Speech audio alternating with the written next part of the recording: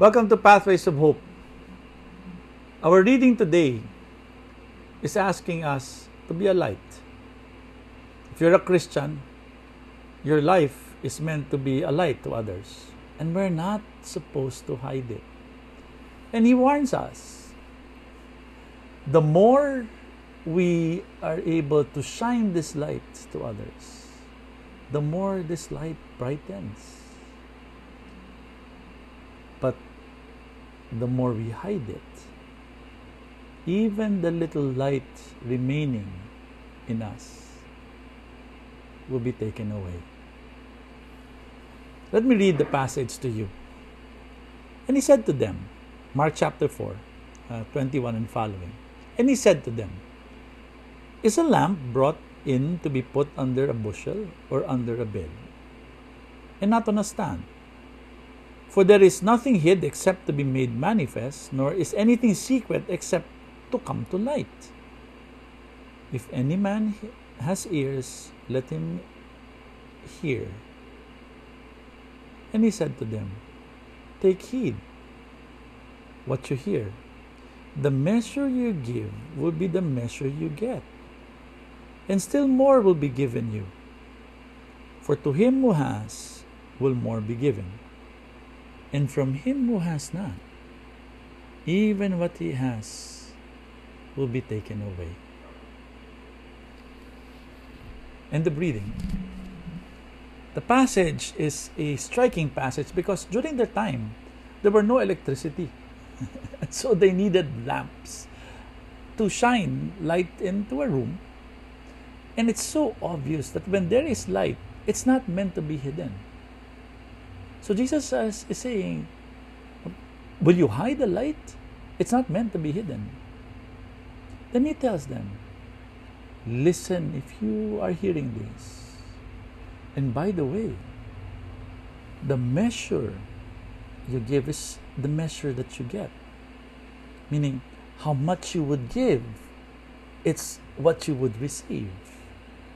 And by the way, if you have nothing, even the little that you have will be taken away. What is he talking about? Well, most likely he's talking about the life of God that we have when we follow Christ. The kind of life that you live when you're trying to follow the Lord, if you're trying to be faithful, if you're trying to be a good person, that's meant to be a light to others. And the more you give yourself, the more you give yourself to this life, and the more you follow the Lord, and the more you are faithful to Him, the more you would receive. The more you would receive life, and the more light will come out of your life. Isn't that what we experience when we meet good people who are really radical Christians?